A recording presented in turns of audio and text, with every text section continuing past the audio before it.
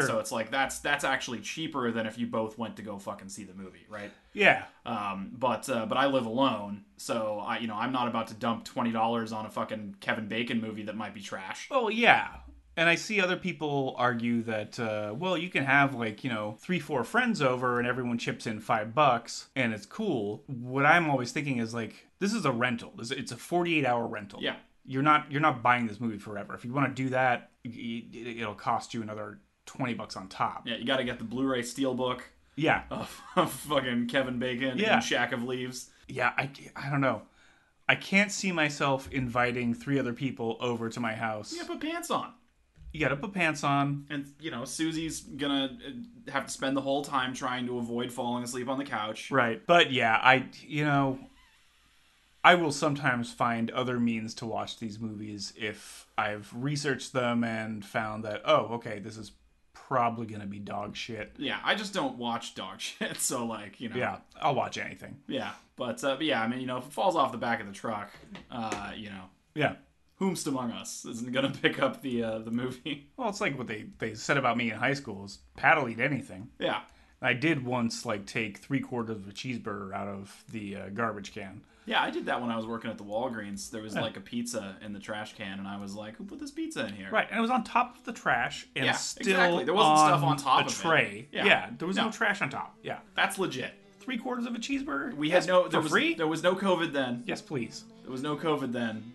You were fine. No, that's just our Irish roots showing through. You could eat food out of the garbage. Fucking dumpster diving. Yeah, it's normal. But yeah, there's a fucking pint sitting on the counter. It's half drank. Yeah, I mean maybe it's been there since last night. But... Yeah, that's the community pint. Might be a glass of piss. There's no way to know. No. Science fiction. Double feature. Dr. X will build a creature. See androids fighting. Brad and Janet. And Francis stars in Forbidden Planet. Wow.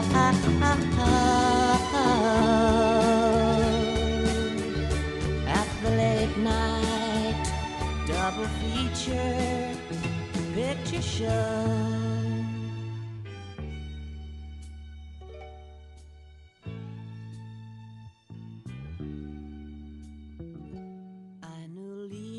Welcome to the Columbia River Film School. We're back again this week with another good double feature. We've got a good blasphemy double feature this week. We were looking at some genres, and we thought maybe we should look at some movies that have been banned. You have banned books, you have banned movies, you have Walmart won't sell your NWA record. Is that a relevant reference? I don't know. But there's banned movies, and so we sat around, we pulled up a list of banned movies, and we found that about 90% of them were about Jesus.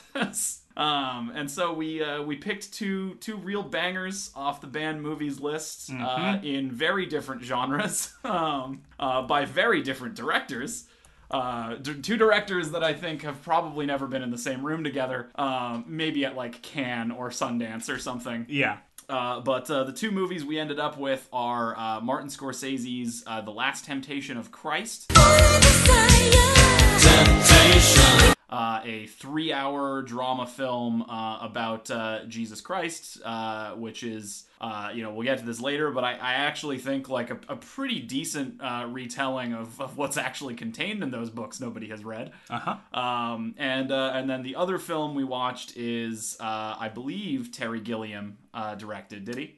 Terry Gilliam and Terry Jones. Yeah, Terry Gilliam and Terry Jones directed Monty Python's The Life of Brian, one of our favorite films from when we were children. Yeah. Because of our scumbag father.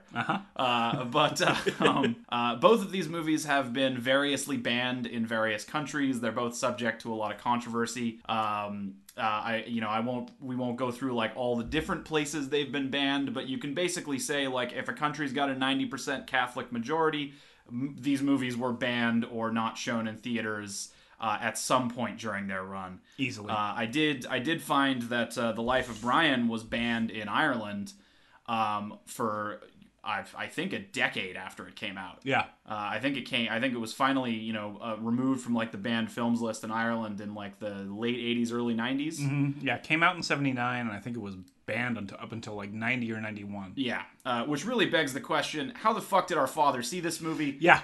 He's dead. We can't find out.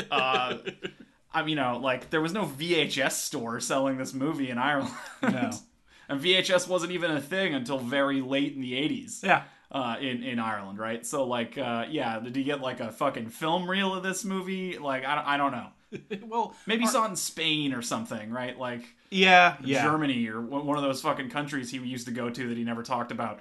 Or in our grandfather's bootleg VHS closet that he ran out of his house. Granddad's bootleg VHS store. I think we've referenced this a few times, but if you're wondering how we got to be this way, there's some inherent poisoning in our minds, I think, because our grandfather in the early 90s basically ran a video store out of the front room in his house, just completely comprised of bootleg VHS tapes. Yeah. And so like random people in Larchville would show up to his house to rent fucking tapes off of the man.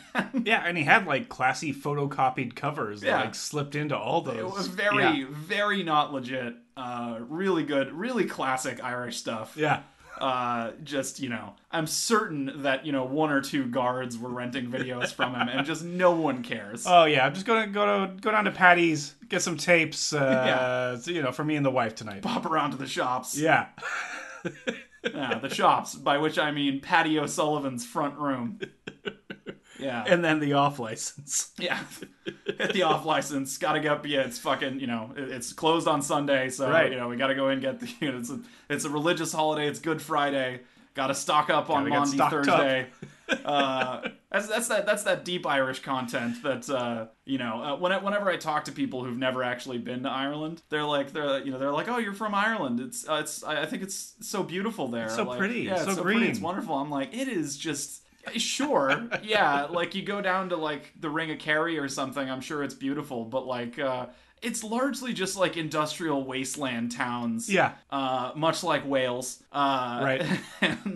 And like people just doing dodgy stuff constantly. Uh-huh. It's not all travelers like you see in fucking Snatch or something, right? No, but it's a lot of people wearing tracksuits. Yeah, a lot of tracksuits, a lot of people smoking just everywhere. Yeah. A lot of just unwashed people in robes going around the Tesco. It's not like some beautiful fairyland that I think everyone in America seems to think it is. No. Should take some tourists and just like drop them in the middle of Larchville. Yeah, or Johnstown or something. Yeah, we've taken Americans to Ireland, and one of the common refrains is "There's no fruit here." Yep. And I'm like, what do you think it's supposed to grow? It's a fucking bog. Yeah. It's a bog. People get really concerned about their health when the weather gets above like 80 degrees Fahrenheit. Yeah. And you're like, oh, why can't I get any fucking decent tomatoes? It's like, I don't know, because they're from the New World. And I'm sorry, but you're still living in the getting old fucking world. Tomatoes in my Christmas stocking until like fucking the year 2000, yeah. Right? Because our parents were raised like, oh, you can't, or not tomatoes, fucking oranges. Oranges, yeah. Our parents were raised being like, oh, oranges are a fucking luxury. You can't be getting oranges in Ireland. But then you got scurvy. I do, well, that's different. That's because I have stomach problems that went undiagnosed. And Mom just didn't notice that I was fucking vomiting every morning for like 4 years. Sure, well, that'll happen. Yeah, you got real bad acid reflux. You just fucking take a vitamin in the morning and then puke everything up. Yeah. And it's like, oh, that's normal. Never lost any teeth, though, so... Cool. Although my ass cheek got I like fell in PE or something, and I just had this enormous unhealed wound on my ass cheek for a really long time. Mm-hmm. It was bad. Not a good look. Yeah. Don't get scurvy. No, don't get scurvy. The shock on the dentist's face was just wonderful. And he was like, "You are bleeding so much." Yeah, so this is a movie podcast. This is a movie right? podcast, yeah. But yeah, this week we're watching the Last Temptation of Christ. Very classy movie. I actually don't think it's in the Martin Scorsese top 5. I think maybe it could crack the top 10, but like at 10 or 9. but very classy, very serious movie. And then on the other side, The Life of Brian, very unclassy, not serious movie. But anyway, those are the two movies this week, so we'll get into those here in a minute. But For sure. let's break off some movie news. Some movie news. So I just got a few stories here. Edgar Wright saying that there are tentative plans to keep the Scott Pilgrim going on in animated form. He says there's nothing official yet, but there are plans to revisit the material in an animated way. He's been talking with the comic book creator and Brian O'Malley. Brian Lee O'Malley, yeah. Noted Canadian author. Yeah. And asked basically, what if we did something with the books in an anime form? Chris Evans was asked for comment. He co-starred as Evil X number 2. As Evil X number 2, the skater guy.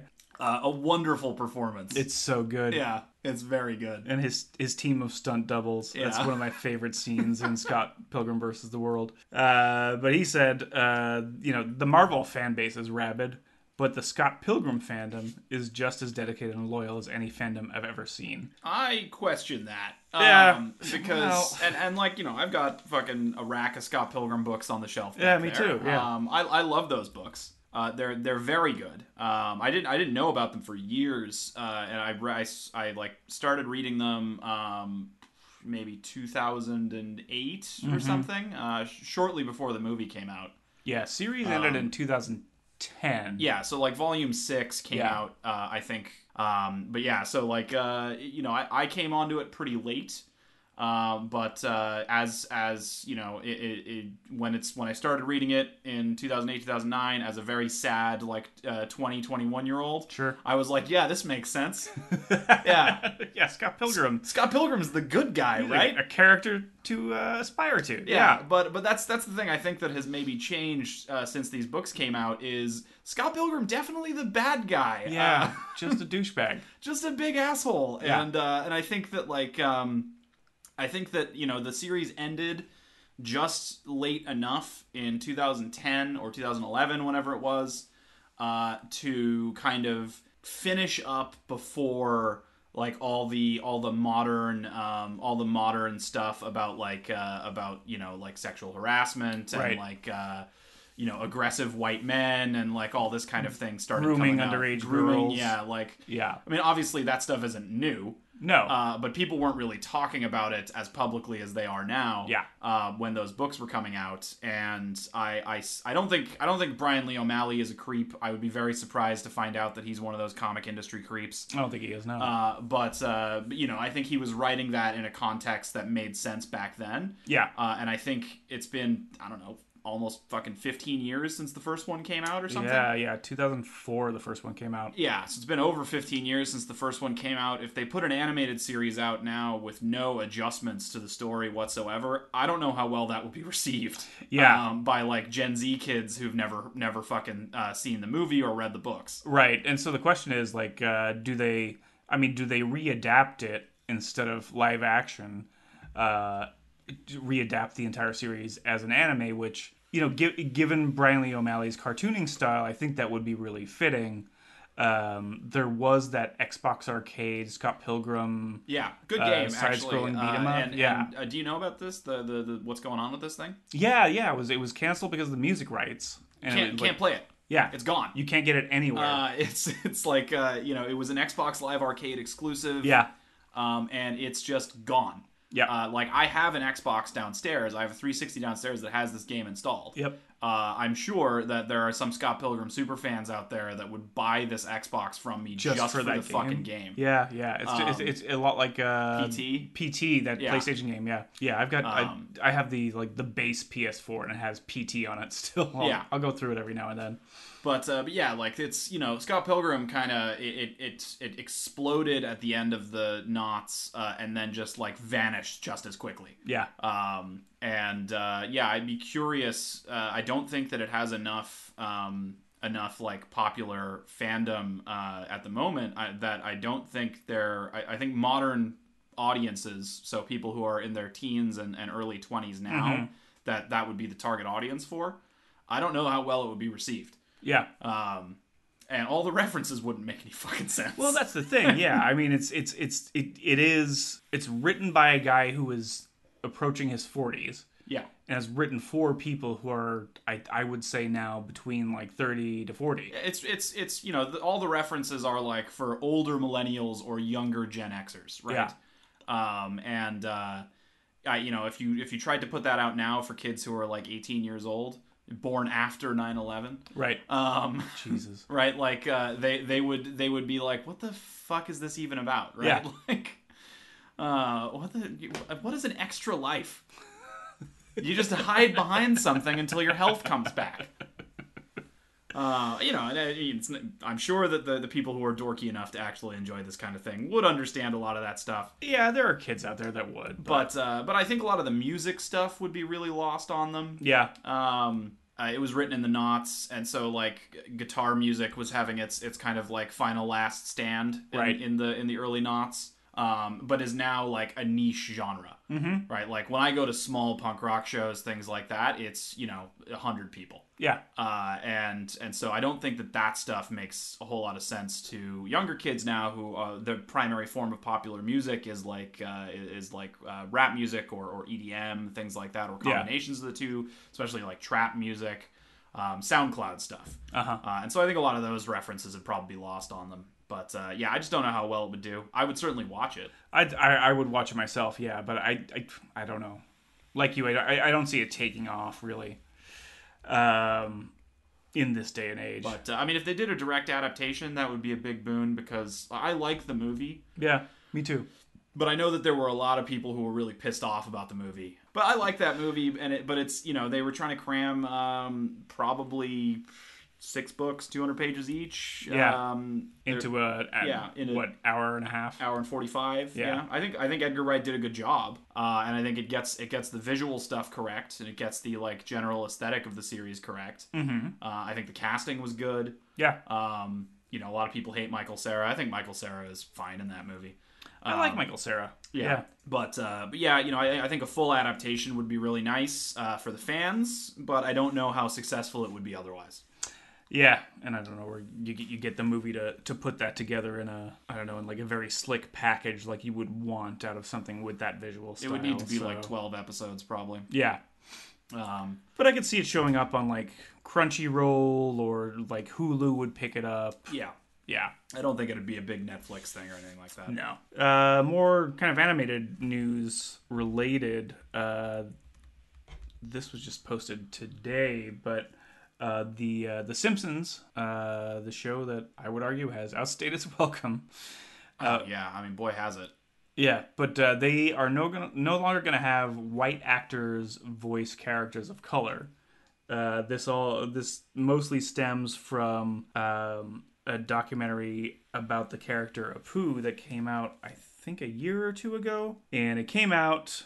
There was a bunch of controversy around it. Hank Azaria, who has voiced Apu for, you know, since the show's 30 inception. Years? Yeah. Fucking, when did that show start? 86 or something? On the Tracy Ullman show. Yeah. So Hank Azaria said, hey, we're going to vacate the role. A year or two ago, documentary came out, put together by this Indian writer-director called My Name is Apu, and it was basically his story about growing up with The Simpsons as an Indian viewer and seeing Apu voiced by a white man, but voiced very racistly. Yeah, voiced very racistly by a white man, and obviously played as a stereotype. Kind of his mission to get that changed. Yeah, and I mean, you know, I don't know what The Simpsons is like now. I haven't watched that show, and nor have I. Yeah, I probably stopped watching that show in like 2000 or something. Yeah, but you know, from what I do know of like The Simpsons before then, there's not a ton of like characters of color in that show. There's Apu, and then there's like Dr. fucking Hubbard. Yeah. Who is basically like a Bill Cosby stand-in, yeah. right? And yeah, so like of the two characters of color, there's like a genial black doctor and a just like racist Indian stereotype. Yeah. Oh, and the one black guy at the factory. The Apu character is bad. Yep. And always has been. And so that documentary came out, and it was like, okay, so you've got this TV show that literally everyone in America watches for 10 years, right? Like The Simpsons was one of the biggest shows on television for the entirety of the 90s. Yeah. And it was in just like an absolute murderer's row of Fox Sunday night shows back then. So you had The Simpsons, you had The X-Files, you had King of the Hill, you had fucking Futurama, just like absolute killers. Everyone watched, all of them. Right. So like everyone's watching this show. It's got an Indian character who is, running nominally a 7-Eleven. And there's all this like, Ganesh stuff. Yeah. References to Hindu religion and all this kind of thing. And it's a bad look. Really is. Apu's he's not portrayed as a bad guy or anything like that, right? But like, it's like, oh, this is what Indian people in America are like, right? Yeah, he's like the lovable person of color. Yeah, and so I totally understand the grievance there with the Apu character. And I mean, we grew up here in the Northwest, obviously. Matt Groening is an Oregon boy. Yep. Went to Evergreen, I believe. Went to Evergreen State College up in Olympia. And yeah, there's not a ton of people of Indian descent here. No. And especially not back in the 80s and 90s or the 70s when Matt Groening would have been growing up, right? Yeah. And so it's, it's understandable that he has kind of a backwards view of Indian people as someone growing up in the Northwest in that time period. But the show didn't change with the times. That's the thing, yeah, and I don't think shows should be. I don't think shows like The Simpsons should be going on for 30 years. No, I feel the same way about South Park. I think South Park should be fucking canceled. Right, and Family Guy is coming up on like 20 years, maybe 25 years. Jesus Christ! I mean, it got canceled once before. Yeah, but then you have stuff like Doctor Who, Red Dwarf, serialized. Sci-fi or comedy. But I think they change things up enough that, it doesn't get stale and they do evolve with the times. Yeah, I mean, Doctor Who has the advantage of, like, you just fucking get rid of the Doctor every once in a while. Right, you regenerate the character and you have a whole new show. Yeah. You get a whole new cast and, like, nothing happens in like, chronological order, so it doesn't really matter. Yeah. But yeah, like The Simpsons, which is just, like, you hit the reset button after every episode. Yeah, exactly. They're mostly just one-offs. They did do a few events, like Who Killed Mr. Burns? Yeah. Stuff like that. It has updated itself. Technologically it does, it looks better than it did, obviously, back in the 90s, but I don't think there's a whole lot more depth than there was back then. No, and the times kind of demand a little more depth. Yeah, absolutely. Is the problem, right? Like, and that is the thing, is that I would argue that The Simpsons the reason The Simpsons was so popular early on is because it did have depth. It's nominally a, like, family sitcom. Yeah. And in the 90s, in the late 80s, you start to get updates to that. The Simpsons is one of them, which basically just depicts a, like, working class, like, dysfunctional family. Yeah. Like, Bart's an idiot and a delinquent. Yep. Like, it seems pretty clear that Homer and Marge are married because he knocked her up. Yeah. Homer is a fucking big doofus, like, who just kind of, like, stumbled his way into a decent job. Yeah. And there's the whole, like, Frank Grimes episode about how fucking stupid it is that, like, Homer's life is great. Yeah. Despite the fact that he's an idiot and has never done anything correctly. Right. And so it's like, it has some depth. It did some, like, analysis of class culture and things like that occasionally, in its early form, but it's not doing that still. At least I don't think it is. I don't hear about it often enough, right? No, I haven't heard of any very special episodes of The Simpsons in quite a while. But yeah, so anyway, they're doing something here to try and update themselves. Which is cool, yeah. So Hank Azaria has said he's not going to play any more non-white characters on the show. So they will be finding a new voice actor for Apu. Right, but that's, are they going to find someone who's just going to do a fucking Hank Azaria impression? Yeah, who knows? Like, that's what I wonder is, like, yeah, okay, Hank Azaria is not going to do it. They're going to be paying, like, some person of color. That's one step, right? But if that person is just doing a fucking racist impression... Right. That Hank Azaria has been doing for 30 years... Like, have you actually changed anything? Yeah, no, and like there was a very brief quote from Fox saying that, quote, moving forward, The Simpsons will no longer have white actors voice non-white characters. And that's pretty much all they said. Yeah, I mean, So because I'm sure they put that out there and we're like, all right, we'll figure out the details. yeah, so we'll see what happens there. Because I assume it's off the air right now. It's probably like between seasons. Yeah, I believe so. I have no idea. Like, I don't even know what time The Simpsons is on. Like, what day it airs. Probably on Sunday, right? Yeah, I don't know. I've been so disconnected from that series for such a long time. One more movie news grouping here about release dates being delayed. We've talked about Bill and Ted Face the Music the last 2 weeks. Yeah, we mentioned Tenet as well, which is obviously delayed. Yeah. Wonder Woman is the other one. Wonder Woman 1984. And then Mulan, of course. Mulan, and then Unhinged, starring Russell Crowe. Okay, I don't know about that one, but whatever. Hey, man. Directed by Derek Borty, apparently. Russell still got it. Apparently, the plot to that movie is a mother played by Karen Pistorius honked her horn at the wrong guy in traffic. Her day turns into a nightmare as a rage-fueled driver, played by Russell Crowe, makes her life a living hell as he stalks her and threatens her life at every turn. So that sounds fun.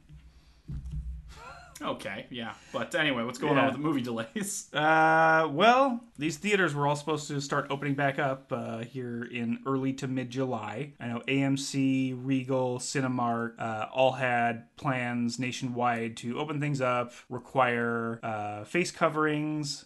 They would have hand sanitization stands. Limited occupancy, spaces in between seats. Yeah. The movie theaters can't reopen yet. Yeah, unfortunate. I was, I'm looking forward to going back to the theaters. We've been doing this home VOD thing for, 3-4 months now, and I do appreciate that these movies are being made available to us, and so we can still see new films, and they're not just going to be banked until everything, quote-unquote, goes back to normal. I was in the Target today, and I went down the toy aisle, as I always do, as a 32-year-old man with no children. Yeah, me too. And there was some, like, Black Widow toys in there. I saw those. Fuck, did that movie come out? Nope.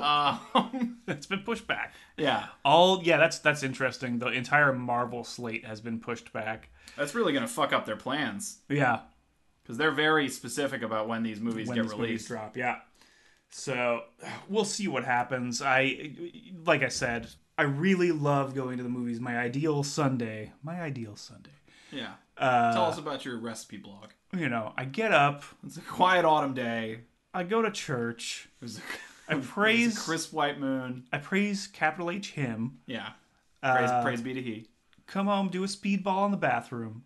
Yep. And then walk downtown to the movie theater and take in a movie or two. Yeah, go to the picture show. Yeah. But I can't wait to get back to the movies. Yeah, I think that when the theaters do reopen, what I'm going to try and do is patronize Kiggins as much as I can. As like the only independent theater in Vancouver, right? They've been doing a lot of stuff to like try and survive during the pandemic. Yeah, they've had a virtual viewing, screenings, virtual screenings. Yeah, you basically rent movies from them, and it's all like independent stuff. Yeah, like very well curated independent stuff. Yeah. But I think if the movie theaters reopen and I'm brave enough to go see a movie, I think I'll go there instead of going to the fucking Regal. Just because it's like, Regal can get a loan to keep their fucking theater in business. Yeah. Or they can close, one of their theaters in fucking Cedar Rapids or something, right? Mm-hmm. But there's only one independent theater in Vancouver. Yeah. And it would be a fucking crying shame if they went out of business. Absolutely, yeah. But they have done a great job of staying afloat through all of this. I've heard from people who are familiar with the management saying, like, they're not going anywhere, but they are really looking forward to things opening back up. Like that time right before Christmas where I went to go see It's a Wonderful Life on my own. And I was the only person in the room. That's really fun. That's a great memory. I was like, just got out of a really long relationship. What am I going to do? Let's go see It's a Wonderful Life and then walk to the I-5 bridge. Yeah, it's the 23rd of December. What could go wrong? Oh, well.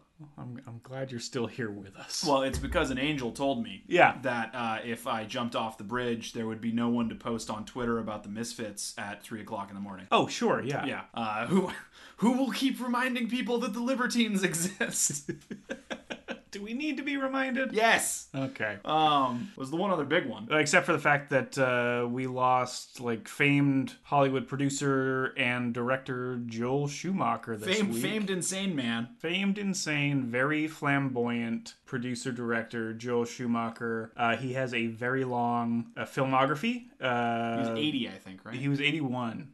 Yeah. And, yeah. Yeah, I croaked it there the other day. I think actually just after we recorded last time. Yeah. I think it was maybe a day later. He croaked it. Joel Schumacher, long filmography, mixed filmography. Oh, very mixed, yeah. There's not a lot of fucking great stuff in there. No, but there is some great stuff in there. I think Lost Boys is a great movie. Lost Boys is great.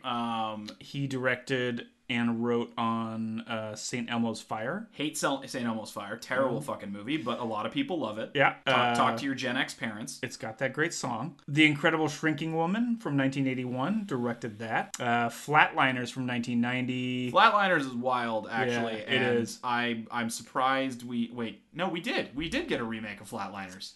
Yeah, we did. With Emma Watson? Either Emma Watson or that girl from the Evil Dead remake. Or Ellen Page. I think Ellen Page was in it. Yeah, okay, that sounds right. Yeah. But yeah, like Flatliners Kevin is Bacon, as we discussed earlier. Flatliners is I think classic mid-tier thriller schlock. Mm-hmm. Not a good movie. No. But like it's a movie that you would put on in like a mixed crowd. Yeah, for like a movie that came out in 1990, Yeah. I think you can put that on in the background and have an okay time. If you have a bunch of people over or something, like Flatliners is a good choice. And those movies are becoming fewer and further between. And especially as movies stretch into like 2.5 hour. Yeah, 2.5 hour fucking $400 million blockbusters and shit like that. Yeah. You don't get your Flatliners anymore. Not a good movie, but I think it had its place back then, and I think it's a good one. But yeah, Joel Schumacher made that. Rest in peace. Falling Down. Falling Down. I'd probably end up talking about this movie once every couple of weeks. Yeah. Falling Down is a movie that teenagers should not be allowed to watch. No. Because it will turn them into Nazis. I watched it way too early. Yeah, this is a movie that you should not be allowed to watch until your brain is fully formed. Yeah. Because you'll be like, oh yeah, he's the good guy. Right. Yeah. You shouldn't be allowed to watch this until you have had a soul-sucking job for 5 years. Exactly, yeah.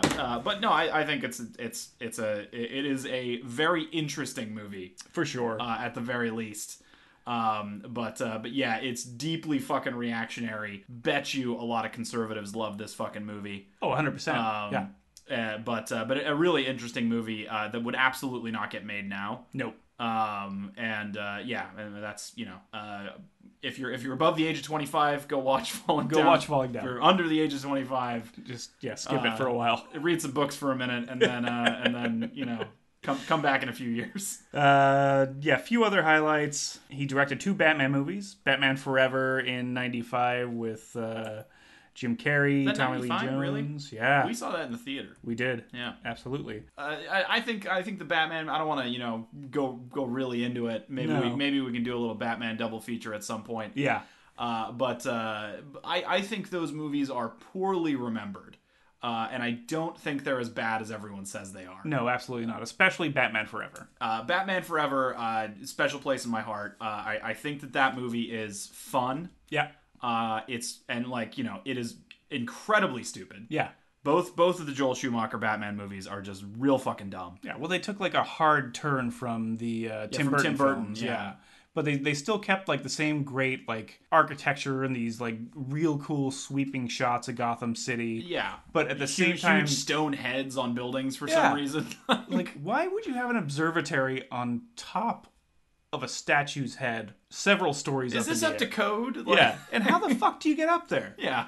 But at the same time, he injected, I think, some of the camp from the 60s Batman show and like earlier Batman comics merged it pretty well with Tim Burton's style. Yeah, I think aesthetically they're similar to the Tim Burton movies. Yeah. Fucking turned up to 11. Yeah. Right? Like, and I think that Batman Forever, Val Kilmer not doing a great job, but I think that Jim Carrey is fucking crazy in that movie. Yeah. It is thus far the only Riddler we've ever gotten, I think.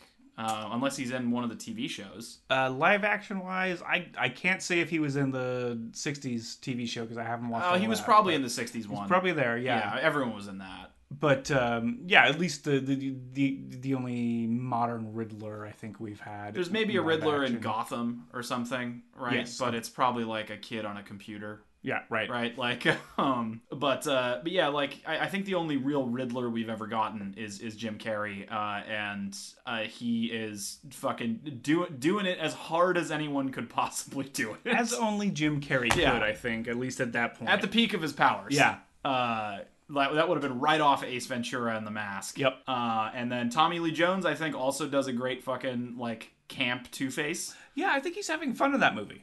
He's having fun in any scene he's not with Jim Carrey, because apparently they hated each other. Yeah. Or at least Tommy Lee Jones hated Jim Carrey. Tommy Lee Jones hated Jim Carrey, and Jim Carrey was just like, please like me, Tommy. Yeah, I saw all your movies. I really like you in The Fugitive.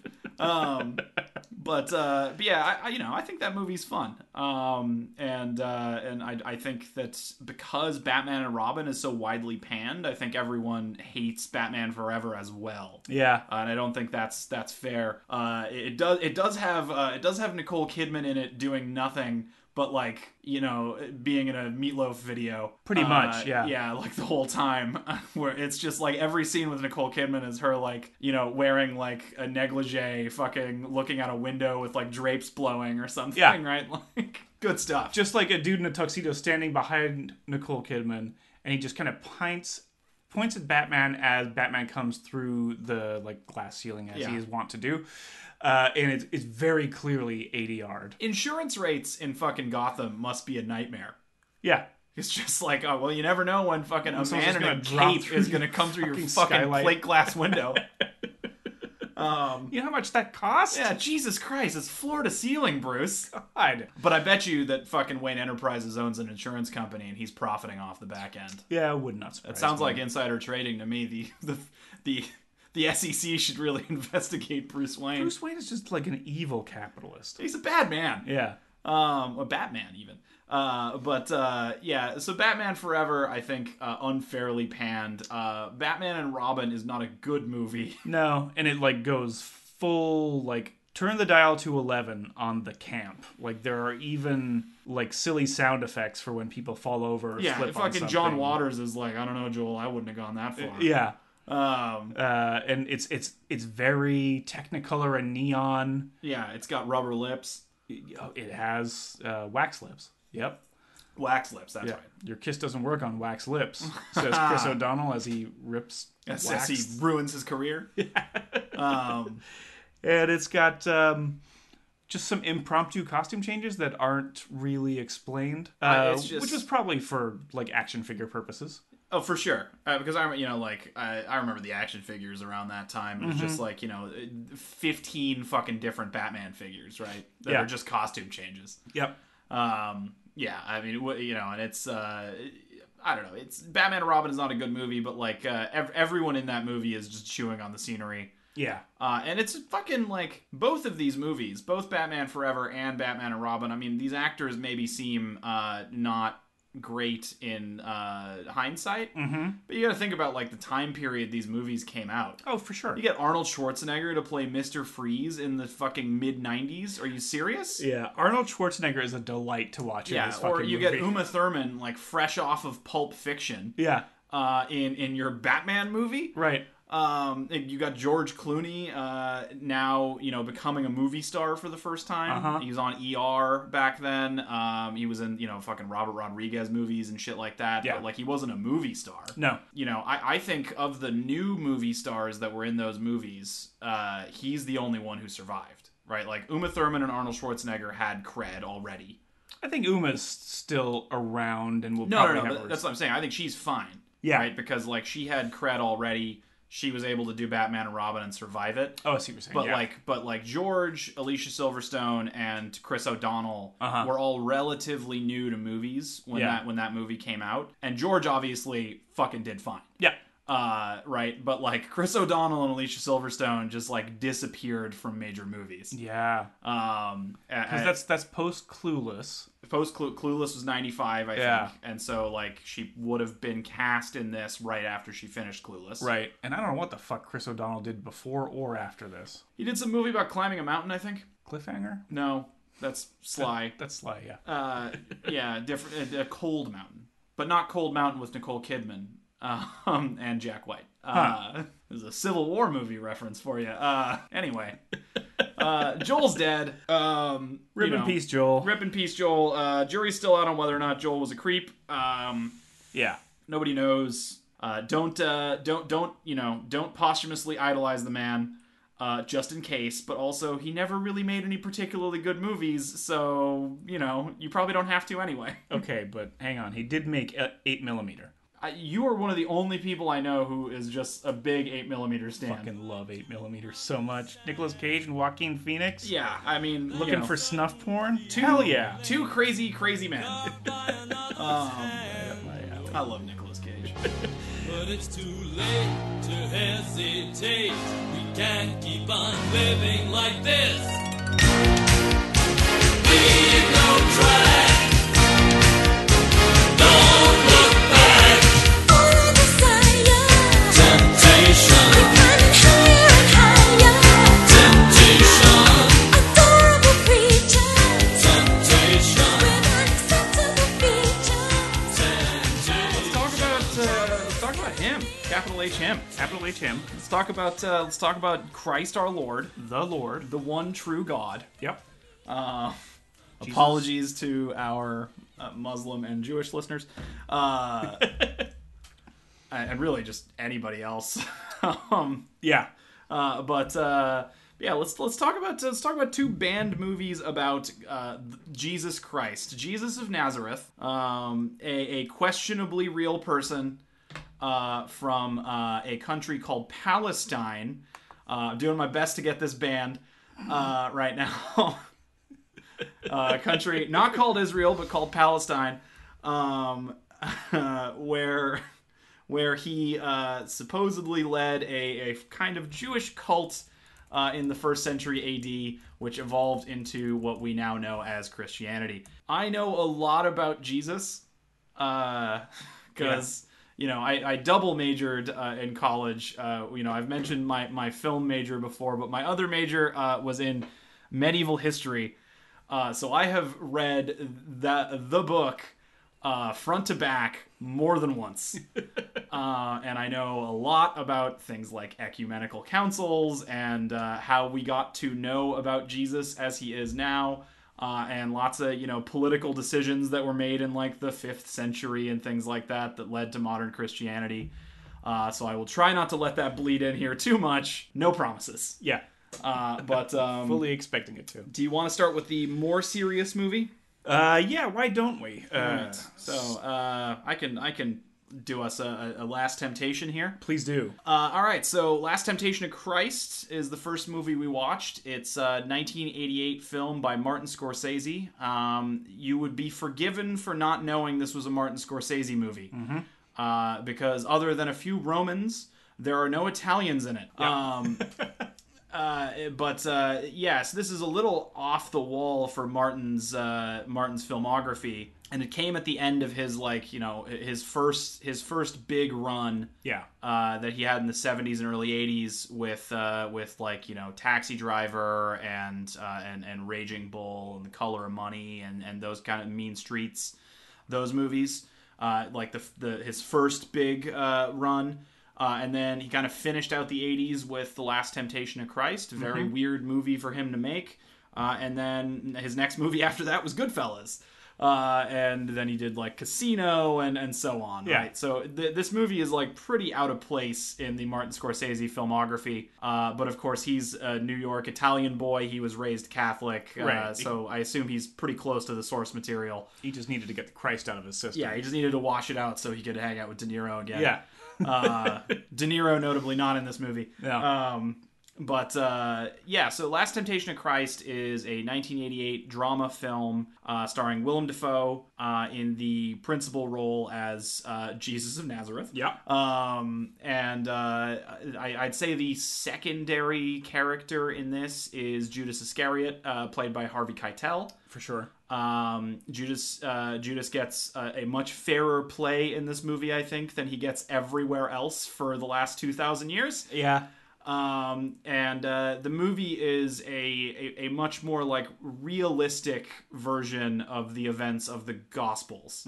It basically follows Jesus as a like conflicted Messiah character. It's basically suggested that he's been like hearing voices his whole life, and he knows, or at least believes, that he is the Son of God. Yeah.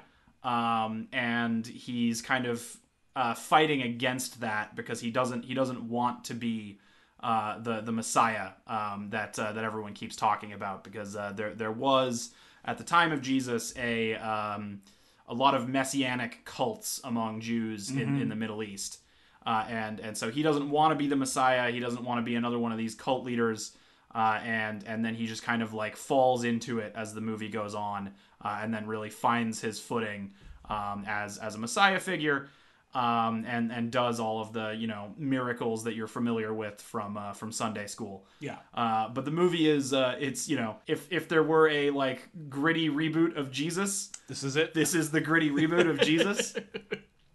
Because he's not portrayed as a like straight up hero by any means.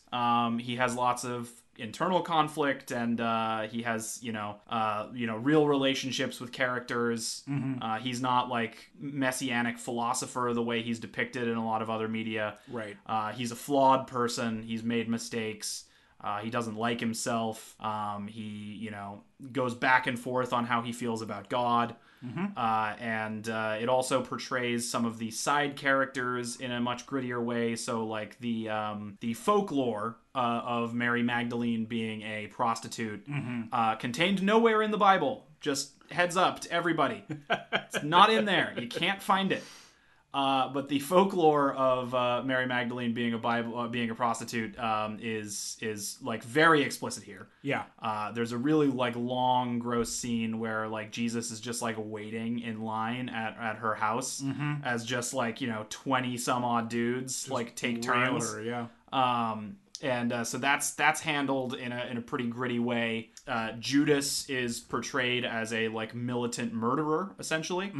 We get some content about the Zealots in this movie. The Zealots being another like Jewish group in first century Palestine, who were like a political organization seeking to overthrow the Romans, and not necessarily like a messianic religious organization. So there's conflict between the Zealots and Jesus, and so we get like more fleshed out characters here than you would get at Sunday school. Yeah. And they're all portrayed as like pretty real people. But other than that, not a ton to say about the plot, because if you're any younger than 2,000 years, you're pretty familiar with the story. Yeah. But I think notably the movie has a fake out ending. Right. That if you were seeing this movie in the theaters in 1988, didn't know what the runtime of the movie was. But this movie is 2 hours 45 minutes. Yeah. And, Typical Scorsese. Jesus gets crucified at the 2 hour mark. Yeah. And you would think, That's the end. yeah, they got it.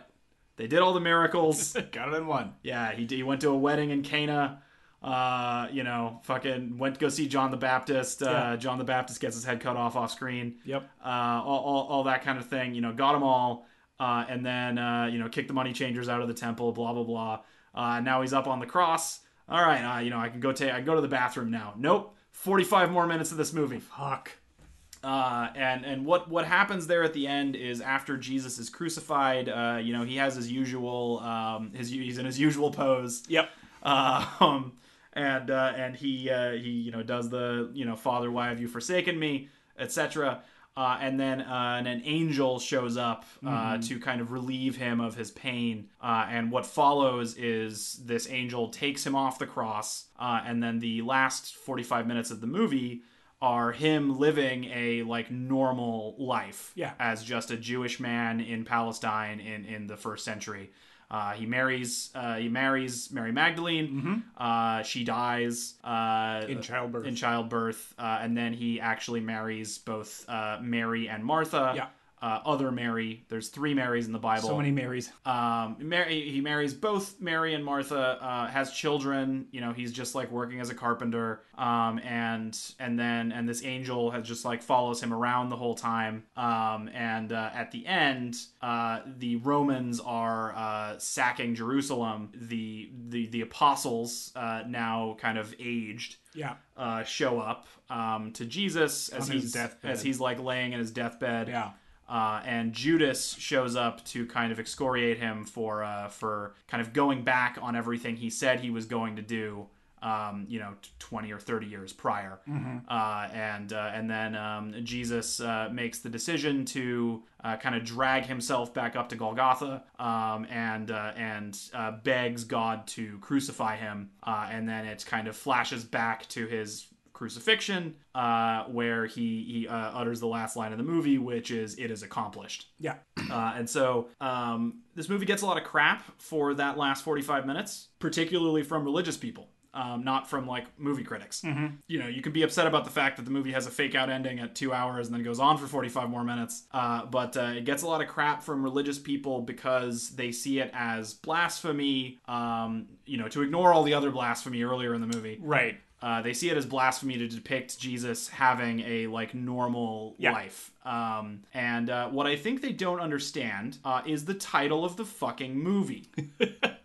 Yeah. I don't understand how you watch this movie and you're it's called The Last Temptation of Christ. Which was the last temptation? When are we going to see that last temptation? Yeah, the last temptation is when he's on the cross and basically this angel who is Satan, shows up and offers him his last temptation, which is, you can just stop all this and live a normal life. Yeah. And so he basically has this long vision of what it would be like for him to just have a normal fucking life. And then he declines the temptation at the very end, as he had done in the desert earlier, and kind of begs to be back on the cross. Yeah. And then he dies in the way that you're, usually familiar with. Yeah. And so I get really annoyed by religious people who are upset about this, because basically all they're saying is that the last temptation for Christ the man is to, not have to suffer on the cross and to live a normal life. And he declines that temptation. And opts to die on the cross, as you expect. So it's actually a pretty good depiction of Christ your Lord denying the, I don't want to die by asphyxiation and blood loss on a fucking cross in the middle of the desert. Yeah. And he, decides, even after I've been shown this good life that I could have, I'm not going to do that. Yeah. That's the person that you're worshiping. And just pay attention for once. Anyway, that's what happens in The Last Temptation of Christ. Yeah. I mean, there's not a whole lot to say about it. You saw this movie as a teenager, right? I did, yeah. I did. Me too. Cult classic section, Hollywood Video, as usual. And I remember it was one of those movies back when I was renting a whole lot of weird movies when I was 17, 18 years old, where I just wanted weird psychedelic films or films with a lot of violence. It was very edgy. It was super edgy. A movie about Jesus? Yeah. I mean, because, you would, this says a lot about how risky it is to make a movie about Jesus, is there's not a lot of them. Not a lot of, real movies. There's certainly a lot of evangelical films about Jesus. Of course, yeah. But Martin Scorsese making a fucking Jesus movie is not something you get particularly often. Yeah. They're not trying to evangelize to you. If you would compare this to Passion, Passion of the Christ, yeah. which came out when I was in high school. That's 2004, maybe 2002. Yeah. And I was thinking about the Passion during the Passion scene in this movie because, like, they couldn't be more different. No, absolutely not. Because the Mel Gibson version is 30 minutes of fucking ultra violence. On and on and on, yeah. And the Passion scene in this movie is, I don't know, 15 minutes? Yeah, tops. Yeah, like there's 15 minutes between his conversation with Pilate, which we'll talk about. Yeah. He has his talk with Pilate, and then, there's a couple of minutes of him getting beaten by centurions. He gets whipped a little bit, gets a crown of thorns, then carries his cross up to Golgotha. Yeah. And that's pretty much it. It's pretty short and sweet. Versus the Mel Gibson version, where it's like slow motion shots of like a hooked whip tearing chunks of flesh out of Superman's back. This is Jim Caviezel. Right. He played Jesus twice. Yeah. But like it's, the Mel Gibson one. And I think that's funny because this movie got banned for its depiction of Jesus and the apostles and all that kind of thing. Yeah. But The Passion of the Christ, very beloved movie. Beloved. In the United States, at least. Churches organized like buses. Viewings and and I think that the Passion of the Christ is the much more blasphemous movie.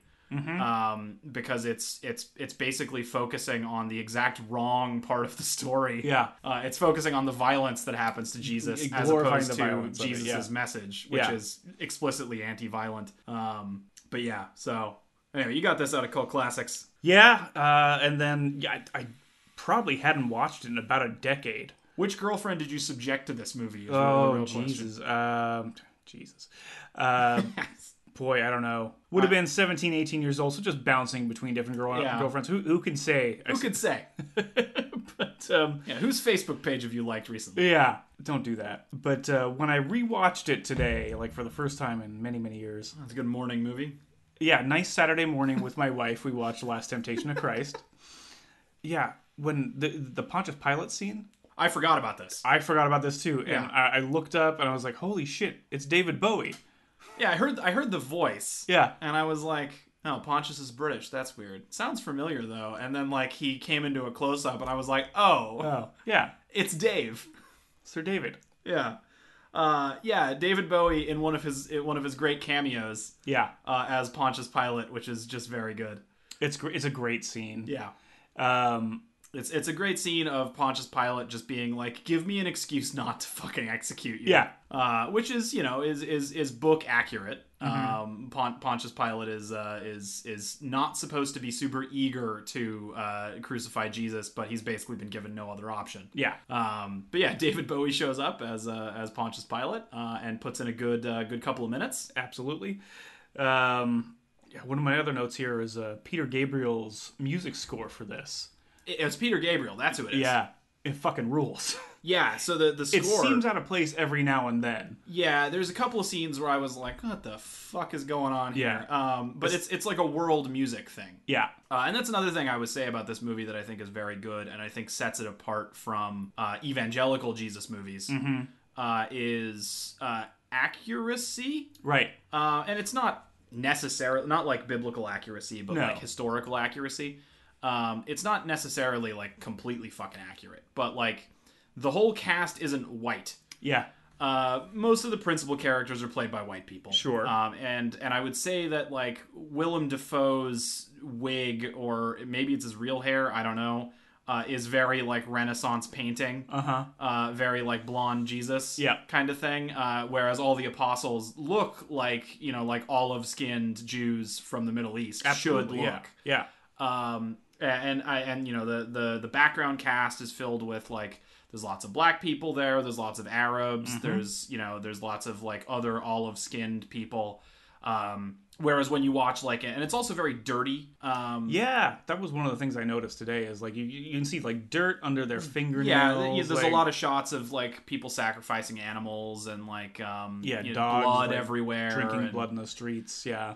It's very filthy to look at, and it's like you would never see that in an evangelical Christian movie. No. Because they want to depict Jesus and his disciples as like completely above board. Yeah. God-fearing Americans. Right. And it's like, I don't know that you guys read this book. It's about, some like underground fucking first century Jews. Yeah. Who, some of them want to overthrow the Romans and some of them believe in a cult leader. And that's what's actually happening there. And right. so I think the movie does that stuff pretty good. Yeah. There's that scene with where they go to see John the Baptist, and it's like a fucking rave. Oh, yeah. Where they're in like a natural amphitheater, which is, I think, how they get away with explaining the music. Because there's like weird echoing music and shit. Yeah, and you can see like dudes playing drums and stuff. Yeah. And there's people like fucking freaking out and like having, like group hallucinations and shit. Mostly naked. Yeah, it's a very Burning Man scene. Yeah, it really is. There's stuff like that in there that would never play in an evangelical movie. No, but not. Based on what I've read about religious cults in this time period, not inaccurate. Yeah. I think that's something that like this movie does really well, and I'm sure that a lot of Christians hated that because they prefer the lily white, clean version of Jesus, and not the like messianic cult leader that is actually depicted in those books, right? But yeah, the Peter Gabriel score is like a mix of world music and guitar rock. Yeah, there are a few scenes where like an electric guitar just starts playing over things. I'm like, what's going on here? Phil Collins comes in on the drums, like yeah, yeah. But yeah, and sometimes when the guitar comes in, it did remind me of how Zack Snyder introduces Wonder Woman in the Batman and Superman and Justice League films. It's like a but also I hate the Wonder Woman theme song. Yeah. It's extremely out of place. It sucks. But it is what it is. But like, yeah, you're right. Like, it's Wonder Woman shows up and it's like, yeah, like Buckethead is on the fucking guitar or something. But yeah, so it's out of place sometimes. There's a few scenes where I was watching it and I was like, this is weird. But I think for a movie that is pretty diverse looking, and historically, correct-ish, right? I think the kind of world music stuff is good because when people think of Jesus, they think of church music, but that is absolutely not what would have been happening right at the time. It would have just been like people fucking chanting and playing drums and makeshift guitars and string instruments and shit like that. I think it's a pretty interesting movie. Definitely, yeah. I think I mean, whether or not you're a Christian, a Catholic, you have any interest in religion, I think it's worth a watch. Yeah, I think Willem Dafoe puts in a good performance. Yeah. I love Willem Dafoe Me personally. too. And he has... I think Willem Dafoe is a great face actor. Yeah. Because he's got that weird goblin face. And him playing kind of like a tortured, like early 30-something Jesus. Yeah. I think he does a really good job. I really like Harvey Keitel's performance as Judas. Yeah, his red hair was a little bit weird. So that's an old Was he a ginger? It's a trope. Okay. Like actual Judas Iscariot, assuming there's a historical Judas Iscariot. Yeah. Probably not a ginger. But red hair in like medieval folklore is frequently associated with like kids who are born with red hair are often, they're like, well, they're doomed. Okay, yeah. You're going to be a sorcerer or a vampire or something. This persisted in Eastern Europe until like the 16th century. But like red hair is not a good sign. Usually in most of Europe. Obviously, you get redheads up in Scandinavia, and by extension of Viking invasions to Britain and Ireland and Scotland, you have redheads where we're from. But in the rest of Europe, it's not particularly common, especially down in like Italy and places like that. And so red hair is usually a sign of there's some evil in this person's spirit that is going to manifest at some point. And so like Judas has been frequently depicted throughout the years with red hair. And so that's what that's about. Well, I think that's fair. I don't know about that. I was thinking about theology this morning. As you do. As you do on a Saturday. Yeah, I wake up, lay in bed, rip the jewel, think about theology. I should have gone to the seminary. But yeah, no, like Judas, I think gets a better rap in this movie than he gets pretty much everywhere else. Yeah. Judas is like, you call people a Judas, Right. If you're saying they're a traitor, basically. Yeah. And that's not necessarily what's depicted in the book. Mm-hmm. The Gospels, Matthew, Mark, Luke, and John, are mixed on their assessment of Judas. Mm-hmm. I think Matthew basically says that the money Judas gets to betray Jesus, that wasn't actually his goal. Mm-hmm. So, like, I think the Gospel of Matthew says, Judas didn't want the money necessarily. Right. The money, I think, doesn't come up at all in one of them. And in the others, it's like questionable whether or not like Judas wants the money or not. So like the whole thing, like Judas betrayed Jesus for 30 pieces of silver or whatever, mm-hmm. as you saw in Dracula 2000, is which I don't know why I still remember that movie. I skipped that one, honestly. Yeah, and I'm the only person who's seen that movie, I guess. In the theater. Why? I don't know. I can't remember. But yeah, Judas is variously portrayed in his betrayal in the actual Gospels. In the 1970s, so after this movie was written, mm-hmm.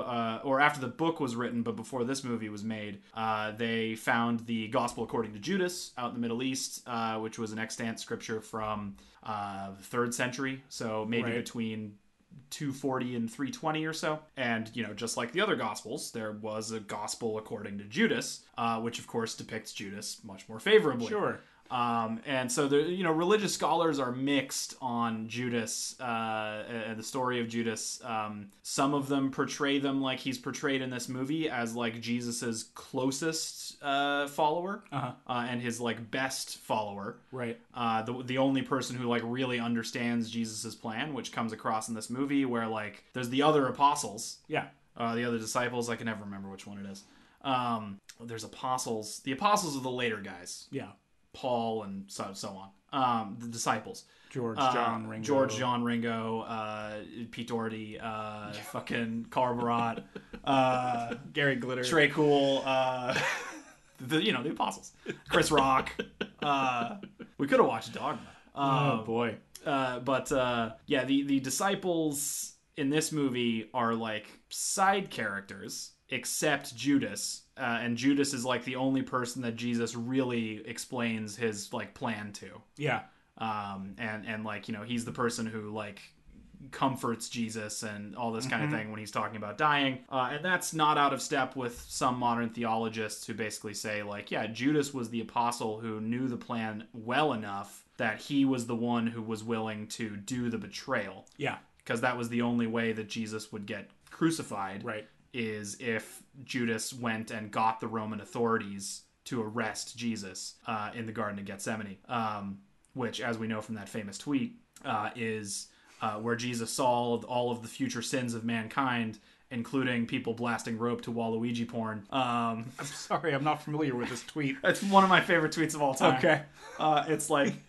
It's like Christian mythology says that in the Garden of Gethsemane, Jesus saw all of the sins mankind would ever commit, and still decided to save mankind, which includes people blasting rope to Waluigi porn. So just think about that. Yeah. While you're jerking it to Bowsette. Yeah, that's how solid a bro Jesus Christ is. Yeah. He was like, you got to stop doing that, man, but I'm still going to save mankind. But yeah, so, Judas gets a fair play in this movie that I think is more in line with modern theology, but for, 1,500 years, Judas has been thrown under the bus as a traitor. Yeah. He's depicted in Dante's Divine Comedy as one of the heads on the body of, or one of the heads, is it devouring Lucifer or Lucifer's devouring him? Something like that, but like it's him and Cassius and Brutus who are the people who killed fucking Julius Caesar. Mm-hmm. So it's like, historical traitors, Judas is one of the top 3. Yeah. So yeah, Harvey Keitel, secondary character in this movie, does a good Judas, and Judas I think gets a fair shake here that he doesn't get pretty much anywhere else. Yeah. which I think a lot of evangelical Christians hate, because unlike what it says in the book, they're looking for someone to hate. Right. And, can't get those people off that hatred. Yeah, I was surprised to see this depiction of Judas. I didn't remember it being so favorable. It's extremely sympathetic. Yeah. Yeah, I mean, and he's sent by the zealots at the start of the movie to kill Jesus. Yeah, that's when you're introduced to him. Yeah, and then they start this great bromance. There is that scene in the garden where all the apostles, the disciples, are sleeping, and there's kind of a funny moment at the beginning where John or Paul, Ringo, George, maybe. I'm not sure. Pete Best, Stu Sutcliffe, one of them. There's George Martin. There's two bros they're around the fire, they're trying to sleep, and then a third bro comes in. He's like, "Hey, scoot over. I want to lay down by the fire." And then the guys are like, "No, there's no room here. Go lay on the other side of the fire." And they're just all trying to snuggle up. Yeah, it was adorable and amusing. And then Peter wants to lay down next to the fire, and they're like, "No, fuck off, dude." Yeah, Pete Best. Yeah, Pete Best. But then they cut to that scene with Jesus and Judas, and they have this whole conversation under the tree, and one of the apostles comes over, and they're like, "Hey, what are you doing?" And Jesus says, "Go back to sleep." Fuck off, I'm talking to Judas. Judas and I are talking. Yeah, I'm talking to my best bro, Judas. Yeah. I'm just like, yes, okay, I see where you're and I don't claim to know what Scorsese's intention is here, right? Because there's one angle where it's like he's setting up Judas as Jesus' best friend to pay off the betrayal, right? But I think the other angle, which I think is more theologically accurate, and some scholars would agree with me. Okay. As a scholar, as a man of letters, I have a lab coat on the wall.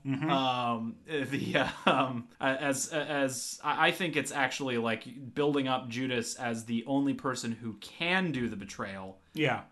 Because Jesus knows it's necessary that someone has to betray him. And the only person he can actually trust to do it is Judas. Yeah. And so it's actually like the opposite of Judas being a traitor. He's the one person that Jesus trusts enough to actually go through with the betrayal. Yeah. And the other disciples are variously depicted as like cowards. Or I don't know which disciple it is, but one of them is, I think it might be John or James maybe, is constantly talking about his fucking sheep. He just wants more sheep. Yeah, man. he's just like, look, I don't know where my sheep are. When this revolution is done, I'm gonna get more sheep. And it's like that's what he's in it for. Yeah, the rest of them aren't really painted very favorably. Yeah, they argue about like when Jesus is in the desert, they're all like waiting. Yeah. For him to come back, and they like argue about like should we just fucking leave or not? Let's just bounce, guys. And he's been gone a month. Yeah, he's been gone 30 days, and clearly none of us have ever read the Bible because things don't happen in 40-day periods in the Bible. Yeah, it's like, guys, you've read the book. Just wait 10 more days. 10 more days, it'll be cool. That's the rule. 40 years in the desert? Yeah, 40 days. Okay, we're familiar with the numbers. Yeah. It's a big, like, Hebrew numerology thing. That's also the reason why the cross is a T-shape, which is not necessarily accurate. Oh, I thought it was just related to T-Pain. Yeah, it is. Yeah, T-Pain designed all the crosses. Right. It's the top hat and everything. Yeah. He's on a boat in Galilee getting fish. I'm on a boat in Galilee with my best friend Jesus. No, like the two different kinds of crosses used in Roman executions. The traditional cross is actually just a fucking straight up and down board. Yeah, and you do one of these. Yeah, like hands above your head kind of thing.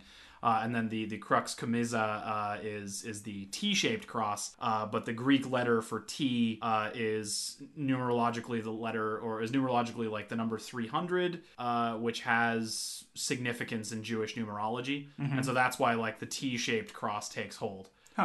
In early Christianity. It's actually more likely that Jesus got crucified on a traditional cross, which is just a fucking stick in the ground. Board. But yeah. This is why all evangelicals listening should read a fucking book once in a while. You'd be amazed at the things you'll learn. Clearly, I don't have deep-seated opinions about this. No, not at all. Yeah, I didn't spend years learning medieval history. But yeah, there's some good stuff with the disciples, and I think it's very good as opposed to what you would get in other like Jesus flicks. Yeah. where they would all be portrayed as like extremely holy people. Right. Right? Because the evangelicals that normally make these movies don't want to do any blasphemy whatsoever. Which is counter to character development. And this movie does the maximum amount of blasphemy. Yeah. Which actually leads to like good character development. And so yeah, I think that stuff's all very good. Yeah. I think it gets kind of the blasphemy angle and the public outrage and the bannings all kind of get drummed up a little bit too much because at the end of the day it's a solid historical movie. It's way better than The Passion of the Christ. Yes, absolutely. Like miles better. Yeah. Right around there. But yeah, like Passion wasn't met with the same controversy that this movie was. No, absolutely not. And I think that the temptation controversy was across all Christian groups. Catholics hated it. Yeah. Fucking evangelicals hated it. But with Passion, both the Catholics and the evangelicals embraced this movie. And I think that has a lot to do with historical context. As you know from attending Catholic Mass, right? We have a program called, just disclaimer, neither of us go to church. No. No, not for a long, long time. Yeah. We used to go to Christmas Mass, and then they started making us watch it on the live telecast, and we were like, fuck it, I'm not sitting in a middle school gymnasium. Let's go get beers. Yeah. But there was a program called, like, Catholics Come Home. Yeah. The Catholic Church is having a really hard problem with like congregation numbers. And so one of the things that's happened in the U.S. is the Catholic Church has become much more similar in style to evangelical churches in their marketing and all that kind of thing. And so the Passion got embraced by both evangelicals and Catholics, despite doing like pretty much the same level of blasphemy as Temptation. Like there was just no prostitutes. No. Like that's the real difference. But you will take your 13-year-old to see this ultra-violent, like... Oh, yeah, like, this Passion was coming out at the same time as, like, horror or torture porn movies. Yeah, Hostel and, like, those movies were all in the theater at the same time. Yeah. And, like, I think The Passion of the Christ is a torture porn movie. Uh-huh. Whereas The Temptation of Christ is actually a, like, 2.5-hour Martin Scorsese character piece about a guy who isn't sure that he can die on a cross to save mankind. It may be punctuated with a little graphic violence at the end, but it's nothing close to what Passion of the Christ did. And they do a thing with the crucifixion where they do what is probably historically accurate. I don't know. They're still doing these in Saudi Arabia. Ask them. But they put boards over his hands to nail through. Yeah. Right. So you never see the like fucking nail going through the hand and shit the same way you see it in like the Passion of the Christ. Yeah. Where you get like an extreme close up of like a gigantic fucking nail going through someone's hand. Yeah, like I think it's much more tasteful in the depiction of violence in Temptation versus in Passion. But some other things about this movie, some visual stuff. I think the stuff in the desert is really good. Yeah.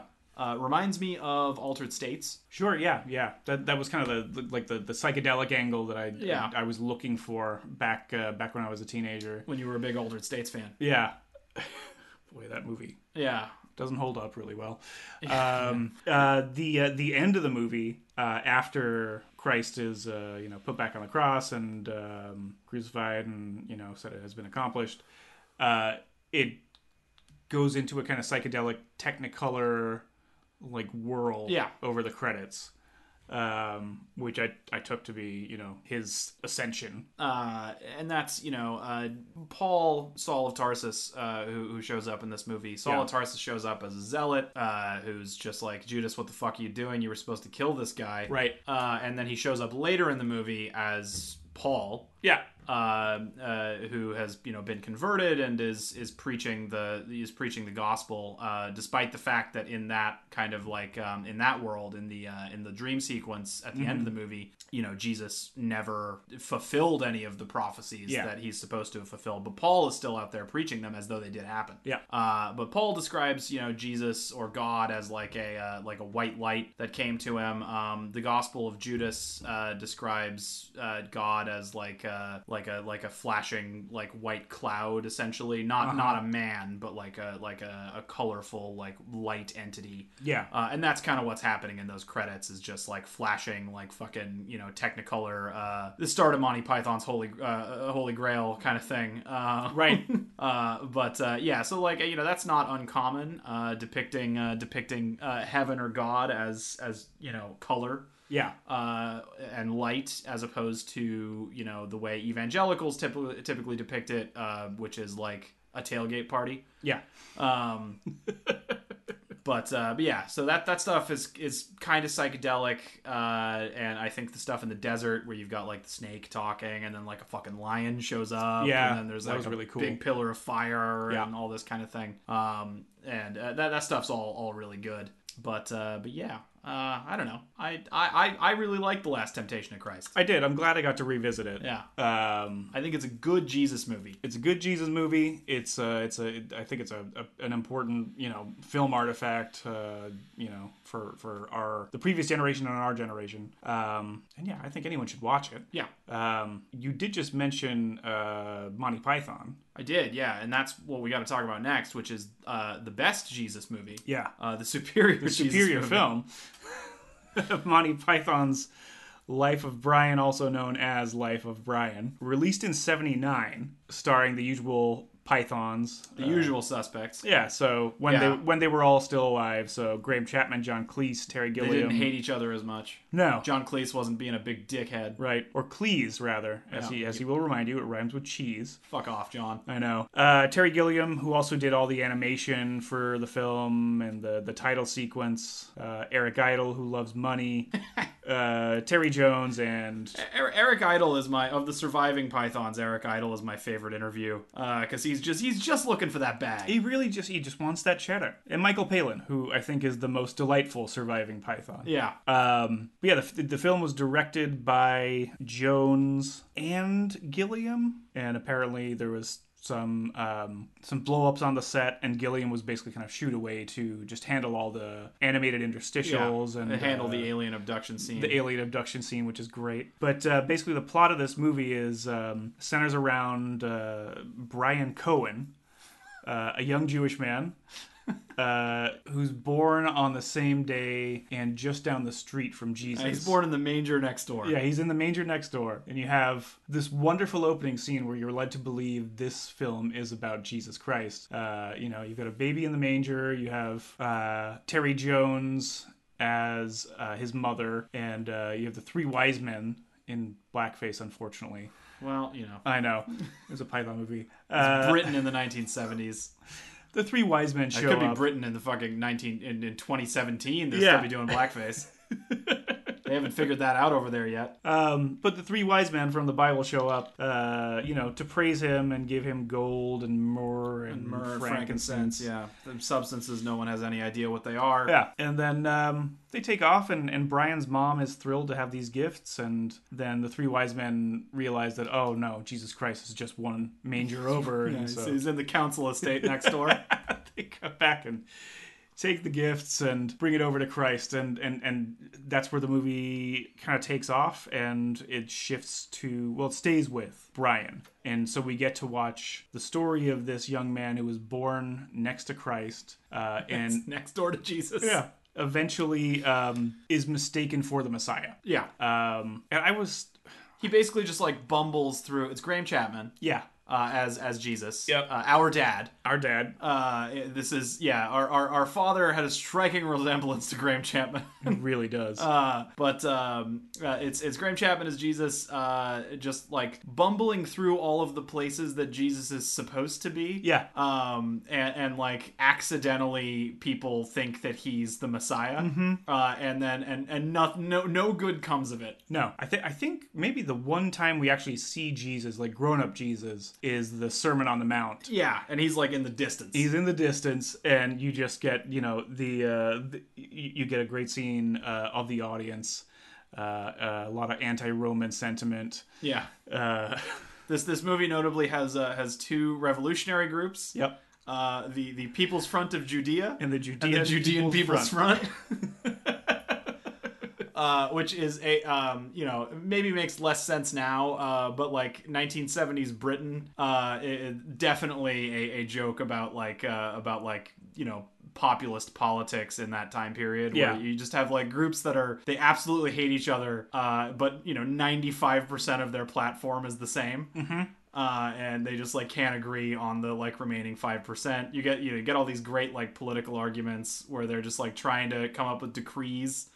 And people are like, well, no, we don't want to disclude the Romans who like work on the aqueduct. The aqueduct is good. Let's just the centurions are the problem. It's very, very good stuff. So you see Jesus in the background at the Sermon on the Mount, but like the movie is about Brian. Who has just been mistaken for Jesus his entire life. And he just wants to get laid. Yeah. And he does. He does, yes. In a great full frontal scene. Oh man. Classic 1970s full frontal scene. Where he like opens the window. Yeah, and there's crowds and crowds of people outside his window because they're waiting for the Messiah. And he's just woken up from like a post-coital sleep with Judith, I think. Judith, and he swings the doors open, the window doors open, and he's fully nude, and he's just like basking in the sun with his donger out. And then there's just like a few thousand people right in front of him, waiting for Jesus. Yeah, just praise the Messiah. Very good stuff. I mean, in typical Python fashion, it could be broken down into just sketches based on the same subject. Right, like it could have been like a recurring flying circus thing, right? Where it could have been just like an ongoing bit. Yeah, and now we go to the story of Brian. Right. Fucking, and you've just got like recurring 5-minute bits about Brian being fucking very downtrodden because people keep mistaking him for Jesus. Yep. But it's a full movie of that. Yeah. And it's strung together real well, I think. Yeah. Graham Chapman like puts in a great performance. When did Graham die? Noted alcoholic Graham Chapman. Yeah. He died on 89. Okay, so he died about 10 years after this movie was made. Good documentary about him. Yeah. We once saw that. We saw that in Seattle. But yeah, A Liar's Autobiography. Yeah, there you go. But yeah, the movie could have been a like series of flying circus bits. But I think it is strung together pretty good. There's some good recurring side characters. So like John Cleese's Centurion. Yeah. Who's just like he's basically just playing like a fed up cop. Yeah. There's a good scene towards the end where like someone says like fucking Romans or something. Yeah. At like right before the crucifixion, and he's like, we've got more crucifixes. Watch yourself. And like I said earlier, there's a scene where I don't know if this is a mistake or not. Like John Cleese is like, I don't think he was supposed to be framed from the waist up. Yeah. Because it's like a shot like pushing past him towards some other centurions. But it is framed from the waist up, and you can see him just smoking a cigarette. And I'm like, is that on purpose? Whether or not it was, it works. The as a contrast to the David Bowie very serious Pontius Pilate. Oh my God. We have our Pontius Pilate here who has like a lisp. Yeah. And everyone just like laughs every time he talks. There's a whole thing about basically like a Simpsons prank call gag. Yeah. Where there's someone named Biggest Dickus.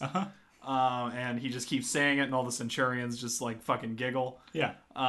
He doesn't understand why it's so funny. Yeah. It's very good. I think Brian's mom is very funny in this as just like an overbearing British mother. Yeah. Who has been transplanted into like first century Palestine. Yeah. She's like hunchbacked and just like fed up, but she's also kind of going along with this because she wouldn't mind having those having the Messiah as a son. Yeah, yeah. There is a scene with he's not one of the pythons, but there's like a beefy centurion that shows up at Brian and Mom's house probably halfway through the movie. He turns out to be Brian's dad. And it's revealed that Brian was born after the centurion raped his mother. Yeah. And his mom and Brian have it out in front of the centurion, who's just kind of standing there silently. And Brian is beside himself. He's so let down by his mom and that this is where he came from. His father's a Roman. His father's a Roman. And Brian throws a tantrum and runs away. His mom says something to the effect of, "I wasn't raped." Well, that much. A joke you couldn't make. No, not today. Even if you were the Pythons, you couldn't make that joke today. And then after Brian leaves the room, Terry Jones, Brian's mom, gets down on her knees and in front of the centurion. She says, "Okay, well, how are you today?" Very good. Just some real dark stuff in this movie, but Yeah. just obviously played for laughs. Yeah, like all the Python stuff, and like this movie got banned for obvious reasons. Yeah. For doing a deep blasphemy. Uh-huh. Just all over the place, and like Jesus isn't even the fucking main character. No. He's in the background once. Yeah. But it's the way that they portray the like circumstances and times of Jesus Christ that Right. got this movie banned. Unlike The Temptation, which is like directly portraying Jesus Christ. Yeah. And I think that ban is unfair. Because like no actual blasphemy occurs in this movie. Right, because that's not about Christ. Yeah, it's just that they have a go at the circumstances Yeah. that like precipitated Christ's rise and death. Yep. People get real sensitive about crucifixions in movies, which I think is stupid because crucifixion was an extremely common form of execution. Yeah. And you could still get crucified today if you live Absolutely. in fucking Saudi Arabia. So like, people get just anytime they see someone crucified, they think you're having a go at Jesus. Yeah. But it's just like, no, that's just one of the ways that they executed people. Like, Jesus didn't invent this. Yeah. The Japanese were crucifying people in the 19th century. They kept crucifying priests because they were like, stop coming over here and trying to fucking evangelize or we'll crucify you. Yeah. Cruel irony. Yeah. But yeah, so people get real upset about just any of the trappings of Jesus. Yeah. And so this movie got banned for presumably those reasons. But blasphemy and a bunch of religious groups protested it. Like 39 local authorities in the United Kingdom either imposed an outright ban or imposed it with an X certificate, basically, making it you couldn't show it. yeah, you couldn't put this movie in a movie theater. No. And in Ireland, it was just outright banned. Yeah, up until the 90s, I think. Yeah, and Ireland, for those who aren't aware, the Republic of Ireland, extremely Catholic country, and the Catholic Church had a lot of control over the government, or a lot of power over the government, until pretty recently. Yeah. So like abortion became legal in Ireland relatively recently. Birth control. Gay marriage, things like that. Earlier, but yeah. Condoms, as Dad always used to remind me, condoms were a prescription item until like fucking relatively recently. Yeah. Like you could get them, right? Right. Because like doctors were just like, this is so fucking stupid. Yeah. But like you couldn't just go into the Walgreens or whatever and buy them. And so like the Catholic Church holds sway over countries in outside the U.S. that I think a lot of people don't readily understand. And so it was pretty easy to get this movie banned because it even like dared to do comedy next to Jesus. Yeah. I think that's pretty unfair because this movie is not about Jesus. Next to or from a distance. Yeah, it's about Brian. Brian Cohen. Yeah. I do want to circle back and touch on Terry Gilliam's animation and design work on this. The movie has a really great opening sequence and title song. Yeah. And the lyrics are very silly, but it's a pretty incredible hand-drawn, but also like multimedia put together sequence where a bulb erupts out of the earth and just continues upwards through this like 3-minute song, and there are just all these Christian iconography kind of being lambasted as this plant rises up into the earth, and then you get this beautiful logo at the end of the song that just Life of Brian, and it's just in typical Python fashion, kind of like the foot in Flying Circus. just this large brick Life of Brian just crashes down onto the ground with a thump, and the opening titles are over. It's a pretty charming little opening song. And then there is a scene in the middle of the movie where inexplicably Brian falls off a roof Yes. into a spaceship and is abducted by two aliens who are like one-eyed green puppets. And the spaceship it's kind of like a Technicolor H.R. Giger like alien set with all these tubes and like sweats. And Brian basically takes a trip through Earth's atmosphere into space. The ship gets shot down by another alien race and then crashes back in Jerusalem again. And Brian kind of picks himself up and walks away from the wreckage. And we never talk about it ever again. Never discuss it again, except for the guy who sees him walk away from the scene, and he says, "You lucky bastard." And that scene's great, like classic Terry Gilliam stuff, because it just has there's no reason for it to be there. No, but he gets to show off like what he does best. Yeah, and this is I've always contended that Terry Gilliam invented South Park. Because the kind of just like extremely lo-fi fucking anime, like paper craft animation that he was doing in the 70s is basically just what South Park is.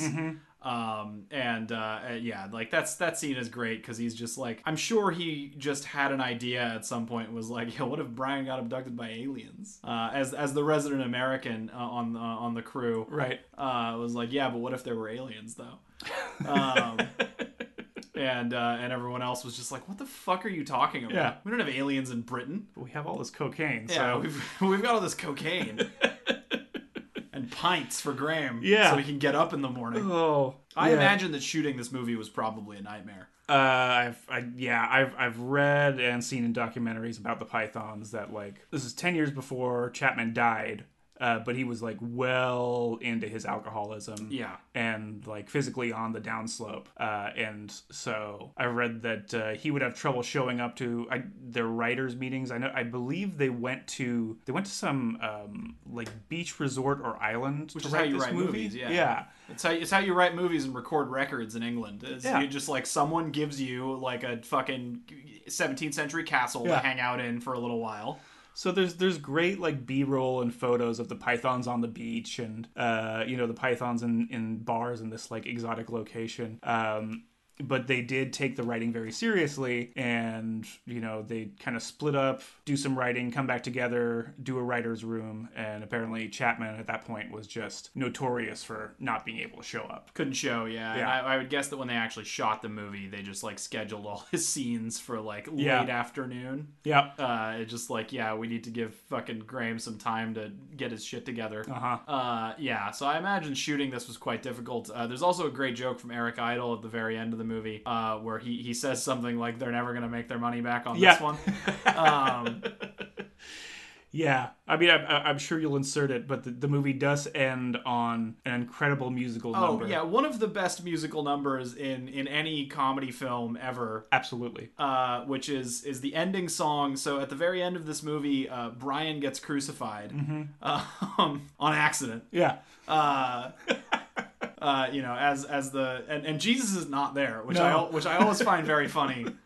Is that he's just like, in this universe, did Jesus avoid crucifixion? Right. Like because Brian got crucified? Is that what happened? But Brian gets crucified, with a shitload of other people. Yeah. And there's this basically extended scene of his crucifixion where like several things happen where he might get saved.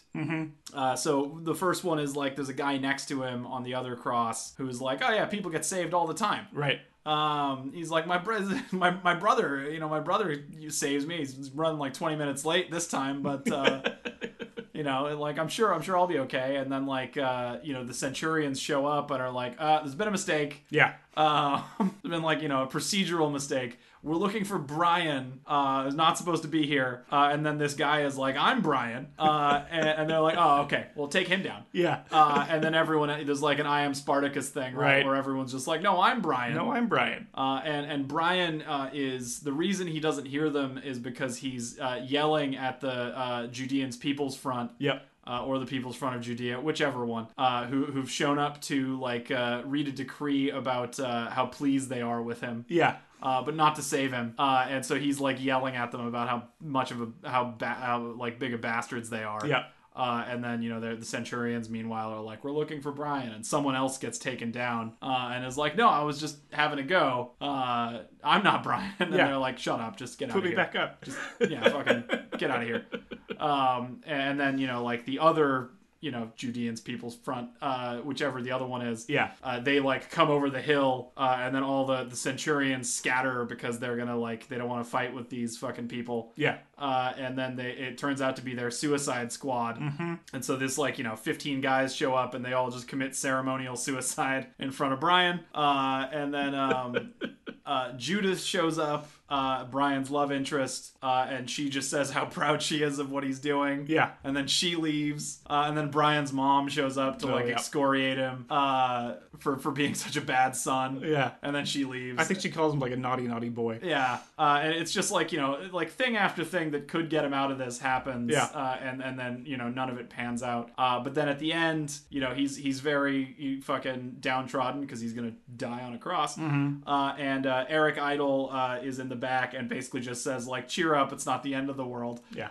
And sings this song, Always Look on the Bright Side of Life. They can really make you mad. Other things just make you swear and curse. When you're chewing on life's gristle, don't grumble, give a whistle. And this'll help things turn out for the best. And always look on the bright side of life. Always look on the light side of life.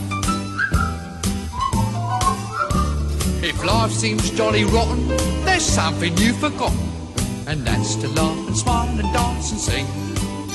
When you're feeling in the dumps, don't be silly chumps. Just purse your lips and whistle, that's the thing.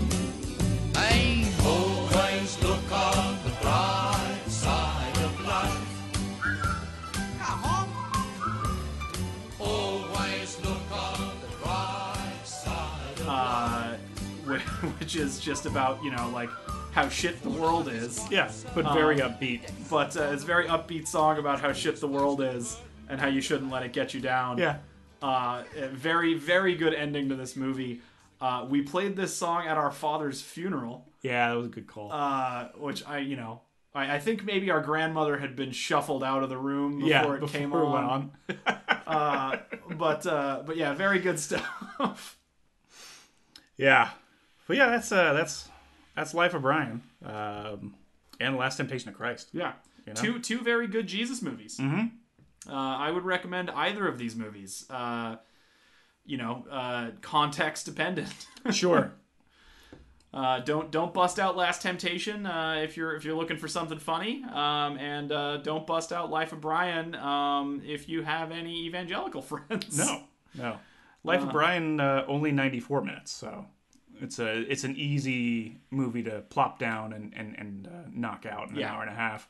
And I think this one less popular than Holy Grail. Yeah. Probably because it was banned in so many places for so long. It just doesn't have the same cultural cachet that Holy Grail does. But I think this is as good as Holy Grail easily. Yeah. And Holy Grail being the classic Python movie, I think this movie doesn't get enough attention. Meaning of Life obviously is even less well known, right? And Meaning of Life is just a straight up series of sketches. Yeah, but this movie, if you've seen Holy Grail and you liked Holy Grail, you have to watch The Life of Brian. Absolutely, yeah. Because it's the same kind of just absolute irreverence for something. Yeah, historical farce. And just being these people are just taking themselves way too seriously, and probably you shouldn't take yourself all that seriously. Yeah, which is what the song at the end is exactly. About. And I think also Christ's message.